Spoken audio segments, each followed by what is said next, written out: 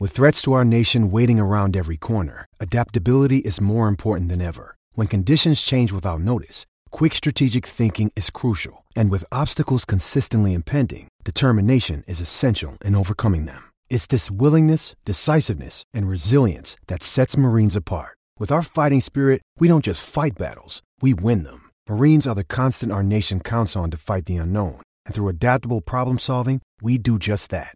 Learn more at marines.com.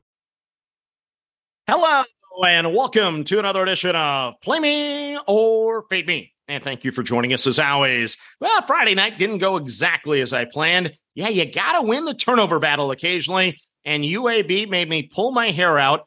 4 turnovers against Western Kentucky. We had the plus 1.5. They lose by 3 after throwing another interception at the goal line with about 6 minutes to go. Not the finish I wanted to see there.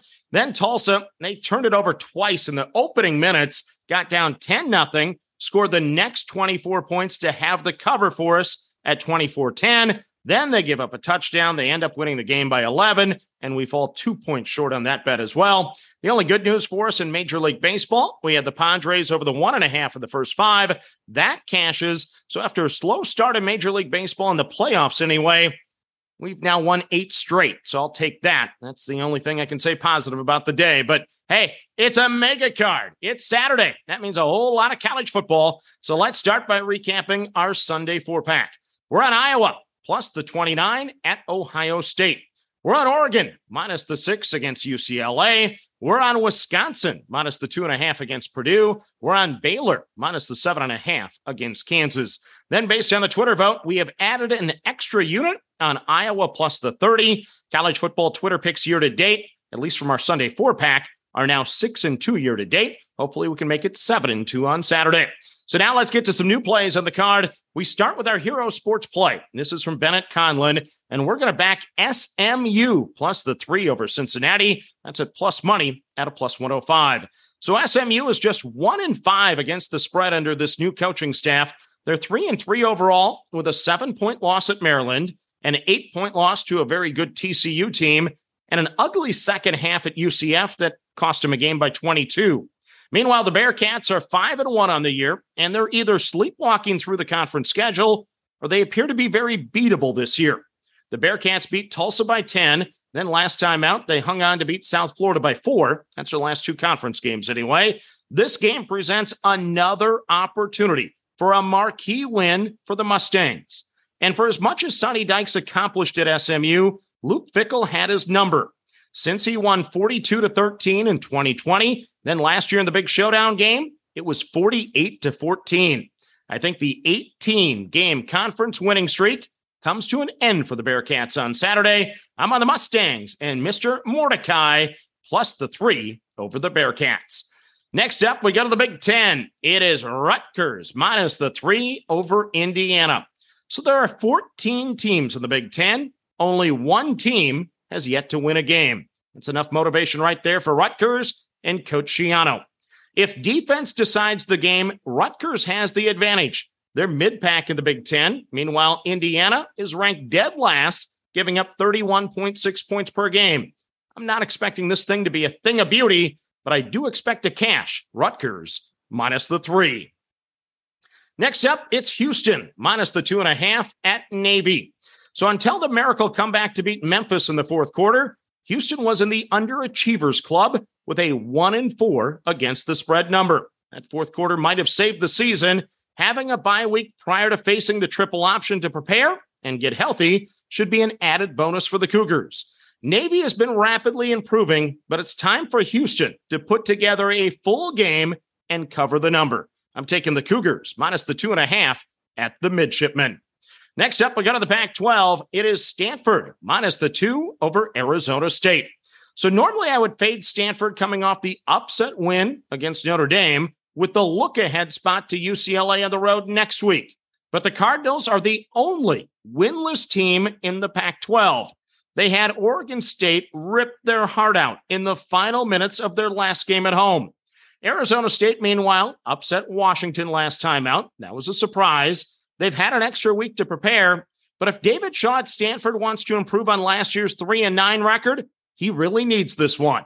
So I'm going to lay the 2 with the Cardinals at home over the Sun Devils. Next up, we go to the SEC. It is Texas A&M minus the 3 at South Carolina. So both teams are 1-2 in conference, but only 3-3 Texas A&M was expected to be a top 10 team coming into the season. They almost saved the season last time out, losing by 4 at Alabama. With a game at Ole Miss on deck, it's possible that the Aggies could start the year 3-5. The QB edge goes to South Carolina, but this game will likely be won by the team that wins the battle on the ground, since both defenses have been struggling to stop the run. In Jimbo fashion, the Aggies will win this time. They'll find a way to win it anyway and make it 9 straight over the Gamecocks. Next up, we got our Chalk Fest picks. Yeah, we're going to lay some big numbers here, but that's how we do it. Only 5 games this week. That's how much I respect the Dogs. Game number 1 is Penn State minus the 200 over Minnesota. So it's a no-lose situation for me. I either make money or my Golden Gophers get a big win in Happy Valley. Gopher quarterback Tanner Morgan, his status is still unknown as of this podcast anyway. I expect Penn State to bounce back on whiteout night and defeat the Golden Gophers. Once again, we're on the Nittany Lions minus the 200. Next up, we go to the ACC. It is Clemson minus the 540 over Syracuse. So I've cashed several tickets on Dino Babers in the Orange this year. They're closing the gap rapidly, but they're not quite ready to win the battle for the top spot in the ACC. I'm on the Tigers minus the 540. We stay in the ACC. It is Miami minus 360 over Duke. So Duke played tough against North Carolina, but they did fall short. Miami finally got their first conference win last week against Virginia Tech. They'll make it 2 straight this week. I'm on the Canes minus the 360 over the Blue Devils. Next up, we go to the Mountain West. It is Fresno State minus the 365 at New Mexico. So the Lobos lost by 12 last week to New Mexico State. Enough said. And then on the flip side, even without quarterback Jake Haener, Fresno State found a way to upset San Jose State. It might be ugly, but I think Fresno State, the Bulldogs will get her done. So we're laying the minus 365 at the Lobos. Then the final game for the Chalk Fest anyway. It's from Conference USA. It is the battle of the unbeaten teams. We're going to take UTSA minus the 360 over North Texas. I think the Roadrunners are the class of the conference, so I'm going to back them at home. Once again, we're on UTSA minus the 360. Next up, we got a Major League Baseball. There's only one bet available as of the moment, and that's the Yankee-Astro game. And in the first 5, we're going to play the Houston Astros over the 1.5 runs at a plus 125. For New York, it is Garrett Cole getting the call for the Yankees. He's 13-8 on the season, a 3.50 ERA and a 1.02 whip. Cole has had a 3.20 ERA at home this year, but he struggled overall after the All-Star break with a 4.12 ERA. He had 1 start against the Astros, 7 innings, 1 run. That's good. He's had 2 outings in the postseason. They were both against Cleveland, 13 1/3 innings, 3 runs for a 2.03 ERA. That's good. But prior to his 1-run effort against the Guardians, Cole had given up 3 or more runs in 5 consecutive starts. It's possible that Cole has a postseason switch, but the Astros are the 8th best team on the road this year, and Cole hasn't strung together 3 consecutive starts, giving up 2 or fewer runs since the month of June. So I'm going to grab the plus money with the Astros over the 1.5 in the first 5.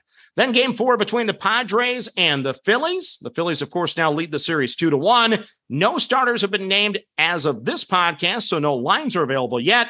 I'll likely be playing an over. Not sure yet. I'll post the official play in the show notes. So let's recap your mega card for Saturday. Once again, from our Sunday college football 4-pack, we're on Iowa plus the 29, Oregon minus the 6, Wisconsin minus the 2.5, Baylor minus the 7.5, the extra unit from Twitter on Iowa plus the 30. Then from Hero Sports, we're on SMU plus the 3 over Cincinnati. Your added games, we're on Rutgers minus the 3 over Indiana. We're on Houston minus the 2.5 at Navy. We're on Stanford minus the 2 over Arizona State. And we're on Texas A&M minus the 3 at South Carolina.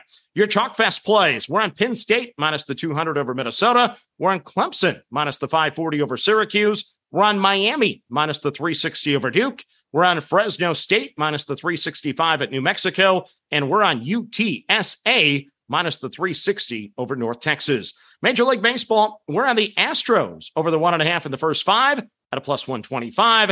And then our Padre Philly bet will be added to the show notes. As always, manage that bankroll. Don't chase money. Have fun, and let's cash some tickets together. Good luck, everyone.